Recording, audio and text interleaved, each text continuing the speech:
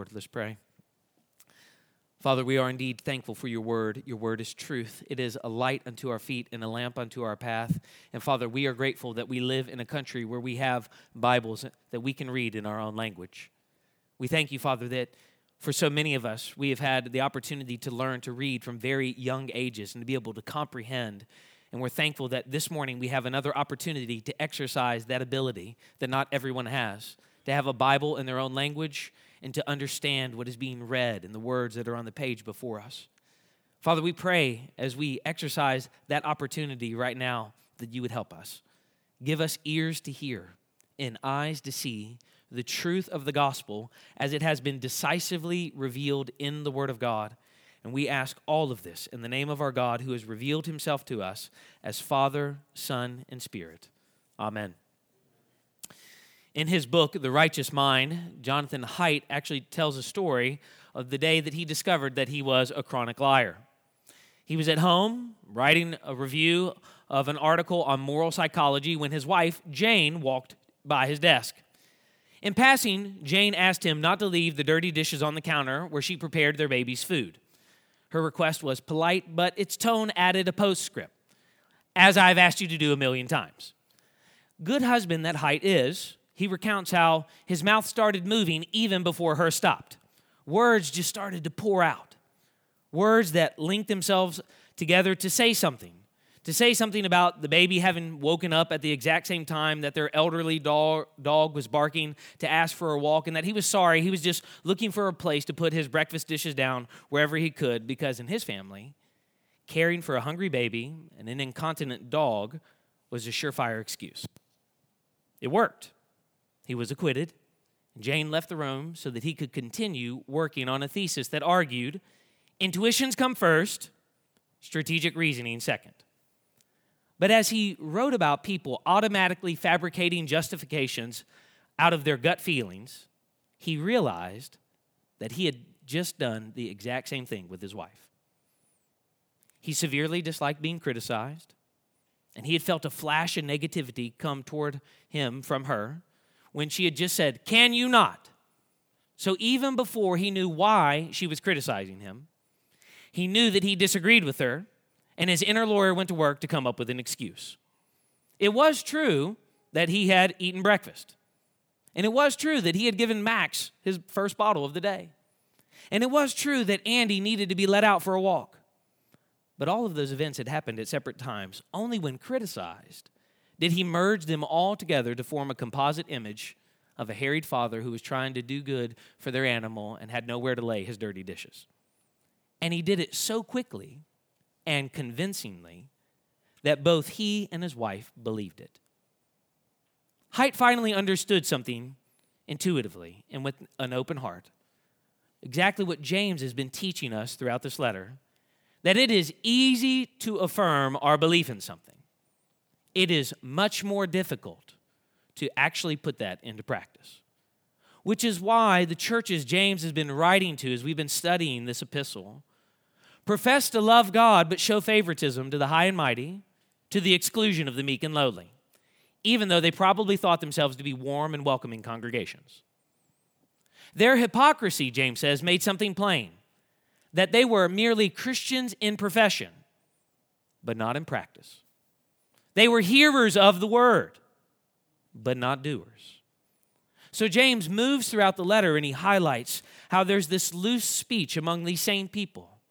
They profess to love God and they bless God, but they curse other people made in the likeness of God's image, because they couldn't see the contradiction of saying, I'm justified by faith by itself. And now, once again, he draws our attention to practical application as he highlights for us the arrogant boasting of people who profess a high view in God's sovereignty. God rules. God reigns. God is sovereign and in control. But they're functional atheists with respect to the future, because it is really difficult to trust the living God for today and tomorrow. And as he does, James teaches us, humble yourselves before God with respect to the future. In relation to the law, verses 11 and 12 of chapter 4. And then he says, humble yourselves before the Lord in relation to the future, verses 13 through 17.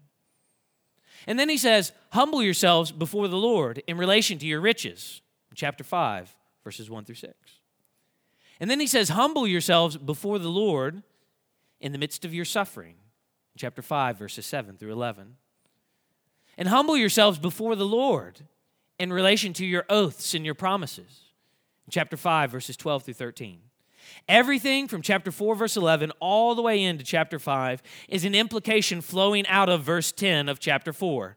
And James has taught us that not only are we to follow this, to humble ourselves before the Lord, but God actually gives grace to humble people. Friends, from the very beginning of the Christian life to the end of the Christian life, James is highlighting for us that there is a requirement of humility. It is humbling. Indeed, it is humiliating to repent. It is humbling and humiliating to turn away from the way that we were living because we finally acknowledge that we are sinners. Sinners by birth and sinners by choice.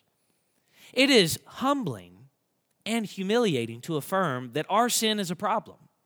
It's a problem in our life, and it has caused a problem. It has actually separated us from God. It is humbling and humiliating to admit that we deserve consequences because of our sin, that we deserve eternal death, that we deserve conscious damnation because of our sin. It is humbling and it is humiliating to confess that our only hope is the grace of God that God gives to people who humble themselves in repentance and, chapter 2, verse 1, hold the faith in our Lord Jesus Christ, the Lord of glory.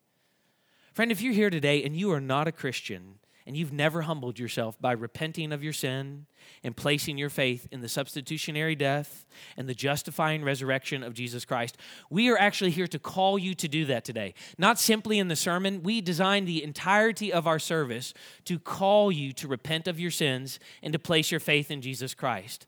The entirety of the service, from every song to every reading to everything that we say out loud together, is to call us to turn to God in faith and to turn to Jesus Christ in faith. And friend, if you humble yourselves before the Lord, James tells us that he will exalt you because of Jesus Christ, the Lord of glory. And friend, the astonishing thing about the message that we're preaching to you and this call where we're inviting you to believe in him is that you can do that right now by turning away from your sins and asking the Father to forgive you of your sins by faith in Jesus Christ. Or you can find one of the pastors after the service today. I'll be standing at those doors. Other pastors will be at different doors. And you can find one of those pastors and say, what do I need to do to trust in Jesus Christ by faith? Friends, we would love to open the Bible with you and to tell you about salvation. We'd love to open the Bible with you, and we'd love to tell you the good news that if you trust in Jesus Christ, you too can be born again. But fellow believers, James is not simply writing for unbelievers, which is one of the things that we've seen as we've studied the book of James. James, as we noted last week, does not want us to come in here and listen to the sermon for somebody else. James is writing to us, and James is writing to believers. And he tells fellow Christians that humility is required throughout the entirety of their Christian life because it is a humbling and humiliating thing to admit that we have been judging our neighbors and that we are no one special and we should not be judging anybody else. James is not saying that we should not acknowledge things to be wrong that are wrong and that we should not tell people that wrong things are wrong. But there is quite the difference when, like Pastor Renee highlighted for us earlier, when we find ourselves in a position thinking, thank God I'm not like that person. It is a humbling and humiliating thing to recognize that much of our planning, as James is teaching us, is presumption when we have no idea what tomorrow will bring. It is a humbling and humiliating thing to acknowledge that we have used our wealth, no matter how much we might have across the congregation in here, to live in as much luxury as we possibly and personally can to satiate, as James is teaching us, our own selfish desires and appetites. It is a humbling and a humiliating thing to trust the Lord in our suffering, especially sometimes when our suffering feels like a death. James knows that from the beginning of the Christian life to the end of the Christian life, a humility is required to trust God. So everything from chapter 4, verse 11, all the way into chapter 5 is an implication flowing out of that exhortation in chapter 4, verse 10. And to drive the point home, James now introduces an imaginary dialogue partner. He does that to help us see an erroneous view that he wants to correct in all of us this morning. Look with me in verse 13.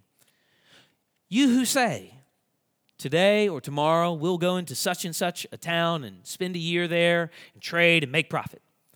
James is not actually quoting a real person. He's stating a representative error that he sees in so many hearts. The same person who says, I've humbled myself before the Lord, lives without reference to God in relation to the future. Like a functional atheist, they say things when they will go, today or tomorrow. Where they will go, into such and such a town, and I'll do this or that. How long they'll go, I'll do that for a year. What they'll do while they're there, and I'm going to trade. And what they'll gain from all of their work, I'm going to make a profit. As if their desire and their ability was all that they needed to factor into the equation of their plans. Plans James puts before us as a sin of speech, verse 13. You who say, because James knows that that's actually where the rubber meets the roads for us in the Christian life. We talk as if we know the future. We speak as if we can control the lives of other people around us. We dialogue with one another as if we can control what is taking place. And James teaches us that this reveals a deep spiritual problem in our life. It's something that we all do all of the time. And it's not a sin of defaming a brother or sister, but it's a sin of a godless presumption in our life about the future. We assure ourselves that time is on our side. There's always tomorrow. And time will always be at our disposal. We will have enough of it. We make plans as if our personal ability is the only issue to take into account. Can I do this? Do I want to do this? Do I like doing this? So I will be doing this. But James helps us see that we overlook our own frailty. You are a mist. And we ignore the fact that even the small print of life has the hands of a sovereign God all over it, if the Lord wills. Something 2020 taught us, if it taught us nothing else. When COVID disrupted everything from family and friends, to politics and religion, to recreation and rest for so long, was that nobody was really prepared for it, and nobody was in control. And as one member reminded me this week as I was preparing for this sermon, it sounds crazy even now in 2023 when we say it all out loud, what we lived through in 2020. But it was an example of exactly what James is teaching us here. We do not actually know what the future holds. We have to hold everything with an open hand, which is still hard even though we had so much practice. When the apostle exposes the blemish of our presumptuousness, presuming upon the kindness of God, he exposes something about the unrecognized claims of our own hearts. We feel entitled to certain things from God, and we live without reference to him as we live our daily life. We speak as if our lives were our own right, and not that each day was a mercy. As if choice is the only deciding factor. As if we had in ourselves all that we need to make things succeed or to accomplish great things, as if getting on and doing were the sole objectives of our life. Fellow Christians in the room, how often do you think of the Lord throughout the day? Not simply recalling what you heard in the sermon on Sunday. Not even remembering what perhaps you read from the Bible earlier in the morning. But how often are you living with reference to the Lord? You get in the car, you go down the street, you make your coffee, you go to work, and you do all of the things that you just take for granted and assume it's all going to happen according to plan. James is telling us that as we do this, if we're not careful, we will live without reference to God. But if we are also not careful, we will misread what James is saying here. We will simply think that James is saying that this is all about the way that we look at the future and the profit that we hope to make, and it's about business in general. But that is not what James is doing at all, is it, in verse 14? James is not criticizing the making of profit or capitalism or how we might go about our day and business that we can make. James is criticizing a godless presumption of thinking that your life, your future, your plans, your successes, your failures, and your ability to control those things are all in your hand. The issue for James is that the functional atheist is not their desire to make money. It's not even really their plans. It's the problem of an arrogant godlessness underlying all of the words and all of their plans. They have forgotten that they are simply creatures of dust, like summer grass. The psalmist says it like this in Psalm 103, verse 15. As for man, his days are like grass. He flourishes like a flower of the field. For the wind passes over it, and it is gone, and its place knows it no more. In fact, for James, they do not even know what will happen tomorrow, verse 14. Yet you do not know what tomorrow will bring. Sounding once again a lot like Jesus, who reminds us that we cannot add a single hour to our life. That all of the planning and all of the worry and all of the anxiety and all of the energy that we pour into controlling our future is actually entirely out of our hands. And which of you, by being anxious, can add a single hour to your span of life? Friends, James is clear. Humble yourselves with respect to the future because you cannot control your future. Notice second, because you cannot control your life. Look again in verse 14. What is your life? For you are a mist that appears for a little time and then vanishes. Instead, you ought to say, if the Lord wills, we will live and do this or that. As it is, you boast in your arrogance. All such boasting is evil. We boast, James tells us, as he's speaking about the way that we live our lives. We boast about our power, our ability, our image of control. And James tells us how we should assess all of that boasting. That boasting, he says, is evil. Evil even though it is also ordinary. In fact, it is all so natural. But that is exactly the point for James. James tells us that the functional atheists live their lives, verse 14, and fail to realize that their life is a mist that appears for a little time and then vanishes. The very familiar phrase that almost everybody in the room knows makes us think of smoke from a fire or a morning fog. And the metaphor from James is very clear. Just as a morning fog is visible as we're driving through the mountainside and we can see it out over the lake, it quickly dissipates and we would never know that it was there. So are the lives of all of the humans in this room. We're here today and we're gone tomorrow. Like a vapor, here today, poof, no one would even know that we had existed. The brevity, the contingency of human life, especially in contrast to God's eternality and aseity, the fact that he, in and of himself, is the source of his own self-existence, James says, humbles us. Instead of assuming there's always tomorrow, in light of our own human creatureliness, there is only one proper response for James. Humble, genuine acknowledgement of our own dependence on the Creator in all of our endeavors. Do you want to know one of the reasons that you struggle in your prayer life? It's because you do not realize that you are a creature completely dependent upon God. Humble people pray. You want to become a more humble person? You pray. And you ask God to do what only God can do. James tells us that we assume that there will always be tomorrow. We do not acknowledge our own dependence on the Creator. Instead, he offers an alternative for us. Verse 15. Instead, you ought to say, if the Lord wills, we will do this or that. James actually suggests a method of expressing humble dependence upon God. And once again, if we're paying close attention to what James says, it comes again in the form of speech. Why does it come in the form of speech? It's a way of catechizing ourselves as to what is really true. Do not presume and say, I'm going to do this, or I'm going to do that, or I'm going to go here, or I'm going to go there. I'm going to meet these people, and I'm going to meet those people. I'm going to be close to this, and I'm going to be far from that. Instead, say, if the Lord wills, I will do this or that. James teaches us to catechize ourselves, to re-instruct ourselves, not as a thoughtless formula, like the way that many of us end our prayers in Jesus' name, without ever giving thought to what that actually means, but as a way to teach us about the brevity of our life and the sovereignty of God and our lack of ability to control anything and how God is constantly in control.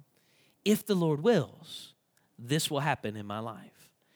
But the phrase also contains for James timeless truths that should always be found in the attitudes of all God's people. A humbling of ourselves as we look to the future, and an awareness of our own ignorance as we try to govern our own lives. A faith that does not presume upon the Lord as if we're entitled to anything. An understanding that knowledge doesn't actually give us control over anything.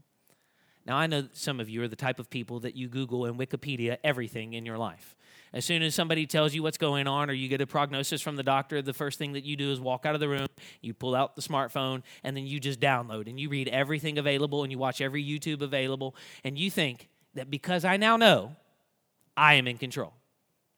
But James once again teaches us that you can Wikipedia life to death.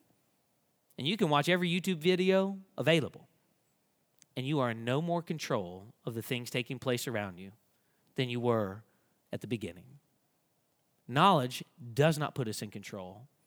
Knowledge humbles us. Because even with knowledge, we recognize we are absolutely dependent upon God in everything. And that's the very thing that we need to learn, but the very thing that we are so slow to acknowledge. Because what do we want? We want control. And we might not say that. In fact, I recognize in this room that there are probably a lot of humble people who would say, I'm not a control freak, and I don't want to be in control. But James knows that deep down, whether you're willing to admit it or not, that is what we all really want, control. So we live our life, James tells us, as if it's an algebraic equation. If we do all of the right things, then we'll get all of the things that we like friends and a career and a spouse. And if we parent all of the right ways, then we'll produce all of the right kinds of kids who grow up and get settled down and follow Jesus. And if we serve in all of the right capacities in the context of the church, we'll finally be happy. We'll be content and successful. And if we study all of the right things and take all of the right classes with the right professors, we'll get into all of the right schools, make all of the right connections, and have all of the right opportunities.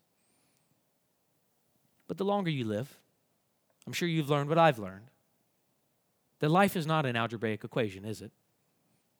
That you can do all of the right things, and it doesn't always produce all of what you think to be the right results. James tells us that that type of presumption is evil, verse 16. So after providing a corrective in our theological teaching concerning our own human contingency and our own brevity of life, James actually circles back to a final rebuke in verse 16. As it is, you boast in your arrogance. All such boasting is evil. It's not just presumptuous and not helpful. It's not just presumptuous and not wise. It's not just presumptuous and not the best way to live the Christian life. All such boasting is evil. The entirety of that framework of the way of living the Christian life, James says, is false and bankrupt and evil, which makes it anti-God. He censures presumptive planners for their evil boasting. I will be able to do and control, have and organize. And he says it's arrogance before Almighty God. This is not James' way of saying planning is bad, spontaneity is good, and all the spontaneous and the people in the room said, amen, right? But it is a way of teaching us that planning your life without reference to God is actually an expression of over self-confidence and a refusal to humbly accept our place as a creature in contrast to the Creator. As somebody who is not all-powerful, in contrast to a Creator who is infinite and all-powerful and eternal and forever.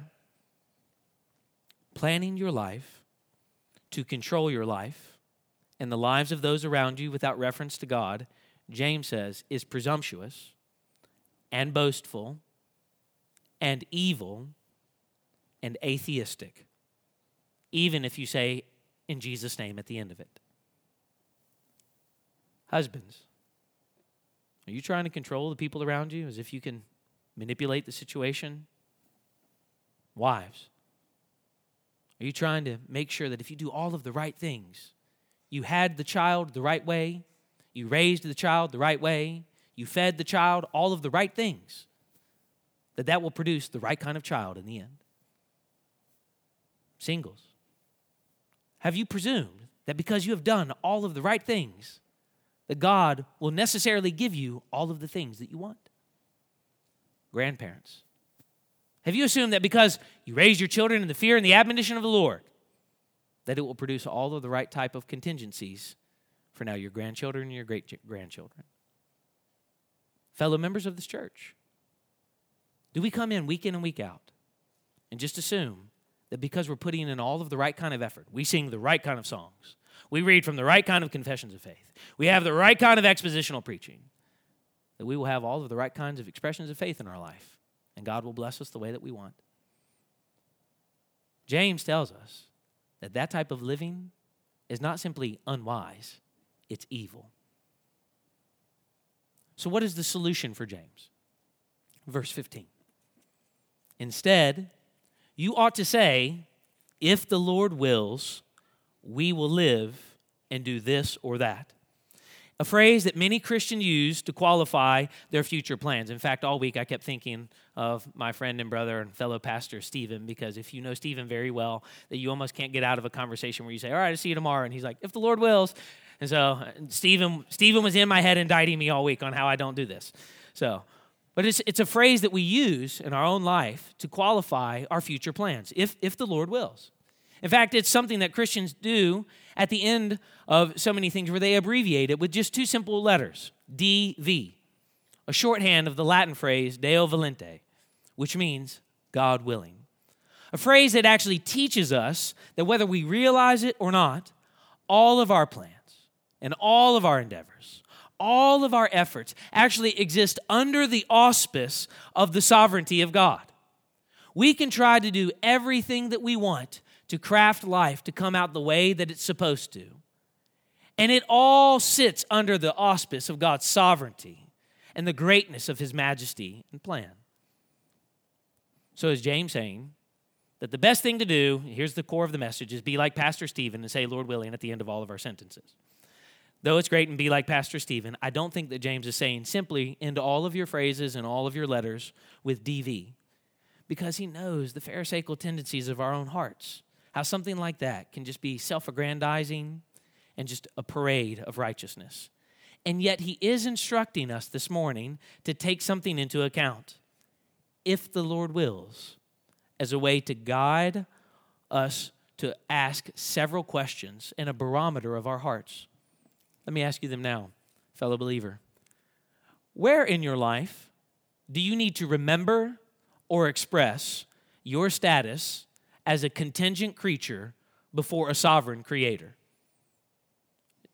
Is it in your relationships? Is it in your career? Is it in your education? Is it in your Christianity? Fellow believer, where have you been presumptuous or boastful in your planning? Because all too often, as James will help us see, it's really only at death that we have this wake-up call, or in the face of death that we have this wake-up call. James is not trying to banish planning from our lives. Rather, he's rebuking this sort of self-sufficient, self-important planning that keeps God for Sunday, but looks for Monday to Saturday to be off limits in mind. Friends, the very existence of tomorrow is as much of our dependence upon God as our own ability to do anything tomorrow, which is why we should not delay so many things in our life, presuming that there will always be tomorrow. If you're here and you're not a member of our church, let me ask you, are you holding off and just thinking, I will join when I finally have it all together? Friends, you will never have it all together In fact, God commands you to obey today, not tomorrow. What is preventing you from following him in obedience? For those of you who are single and maybe thinking, I have time in my life now to live it the way that I want, and I'll put things off like marriage and kids and a career when I finally settle down. In what sense do you presume that things like that will be given to you? Perhaps you're here and you're a member of our church and you think, I'll serve when I finally have enough time. I'm really busy. I've never met anybody in America who doesn't think they're busy. Every person I've ever met, even if they're genuinely not busy, thinks that they're busy. Everybody's busy.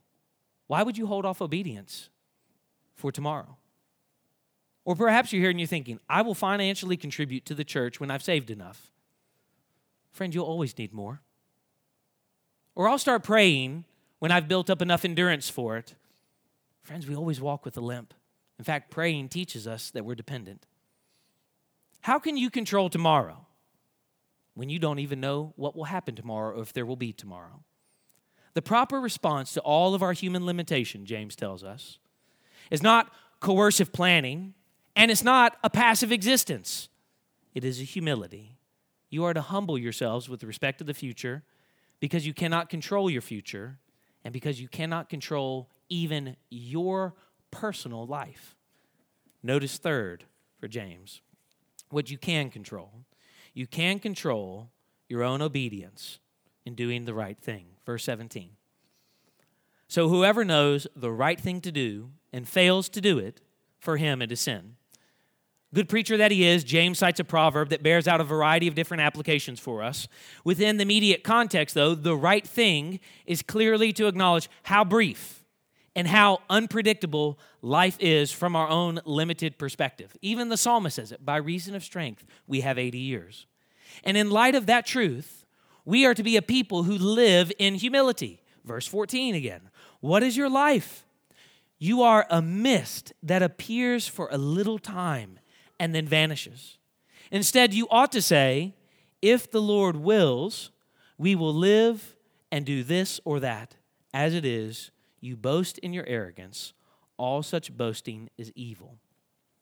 One of the interesting things about living in a community like ours and surrounding communities like this is that there are so many historical buildings. But one of the things that you see from time to time is that we determined that one of these historical buildings that once was so important and was actually named after somebody so important is now no longer very important. And we tear it down and we build something else for somebody else who's very important because they gave a lot of very important money. James says, it's here today, it's gone tomorrow, that our life is a mist. And until we recognize that all of the things that we think that are going to last forever will not, and all of the people that we think that are forever powerful are not, that we are a people who are not rightly living this life. Most of us here today, without hesitation, would affirm the sovereignty of God, particularly the members of our church, because you affirm our statement of faith. But James says it's not enough to just affirm the sovereignty of God, that questions remain. In planning and in managing our actual day-to-day lives, are you a functional atheist? If you have your Bible, I want you to flip over to Luke chapter 12 with me.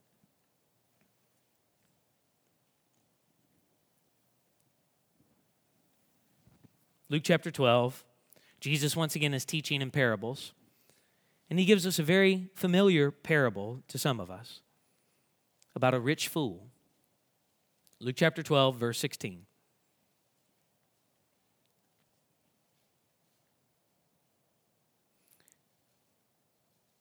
And he told them a parable, saying, the land of a rich man produced plentifully. And he thought to himself, what shall I do?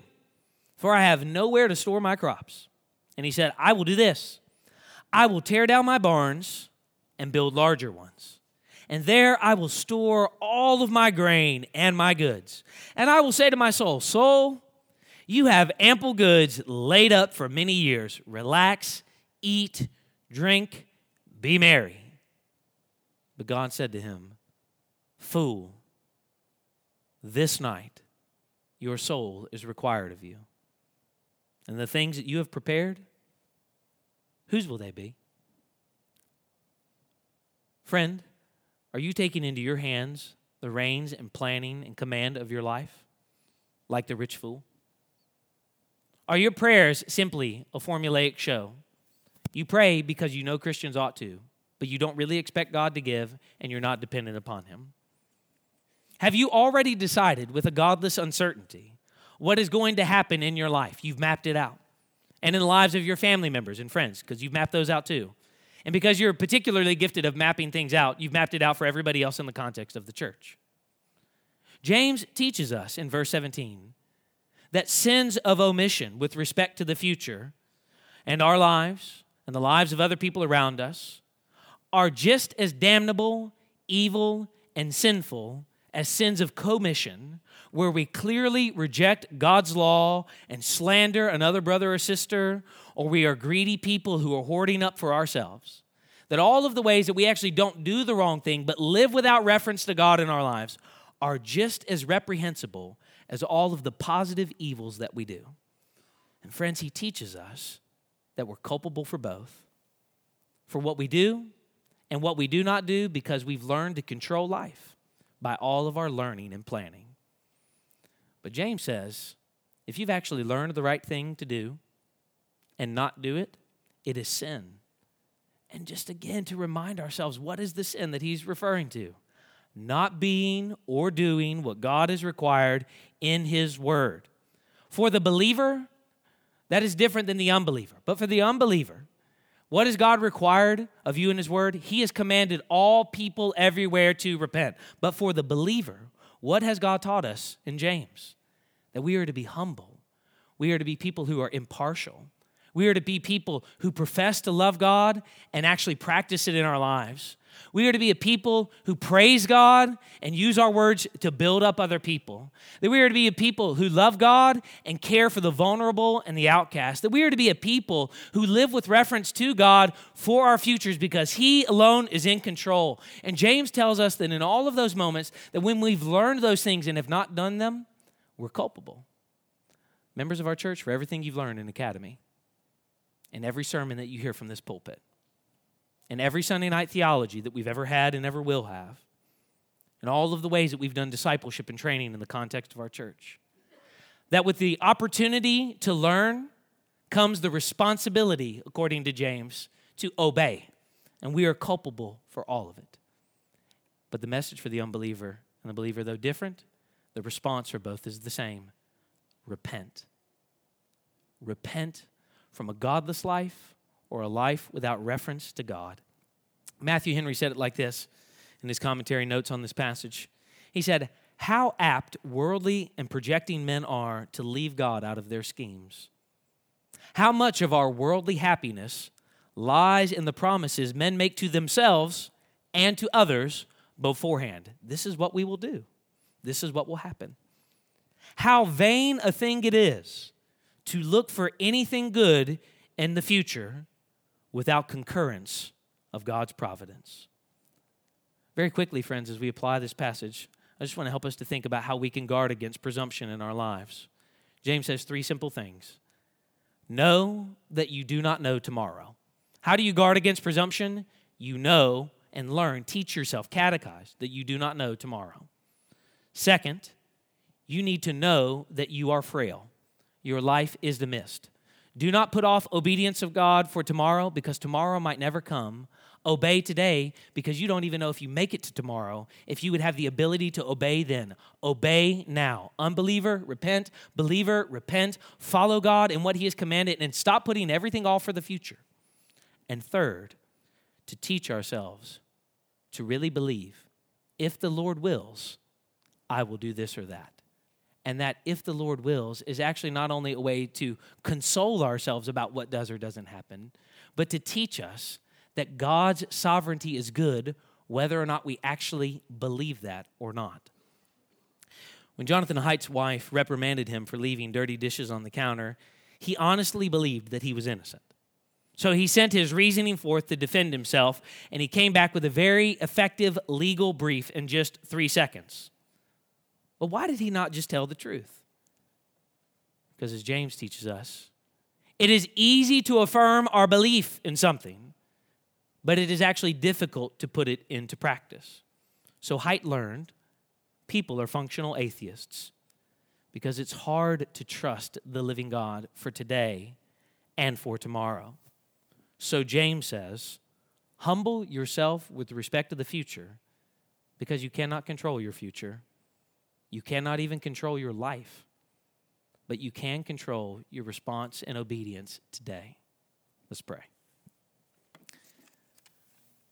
Father, we ask that you would humble us. And Father, we pray that you teach us what James has taught us, that humbling ourselves is not simply thinking of ourselves less, but it is actually learning to think rightly about you and who we are and your infinity and our limitations and finitude.